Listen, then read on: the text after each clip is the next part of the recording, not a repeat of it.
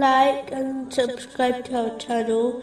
Leave your questions and feedback in the comments section. Enjoy the video. Moving on to chapter 8, verse 1. The decision concerning bounties is for Allah and the Messenger.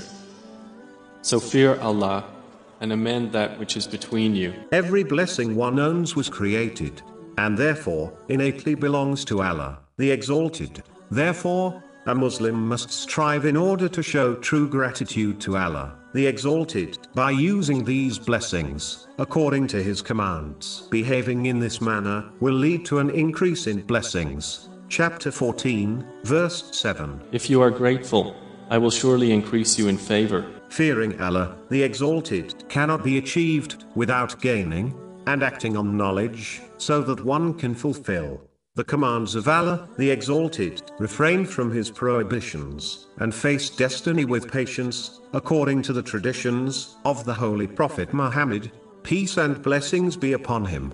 Chapter 35, verse 28. Only those fear Allah from among His servants who have knowledge. This verse also indicates the importance of unity of Muslims, in a narration found in Sahih Muslim, number 6541.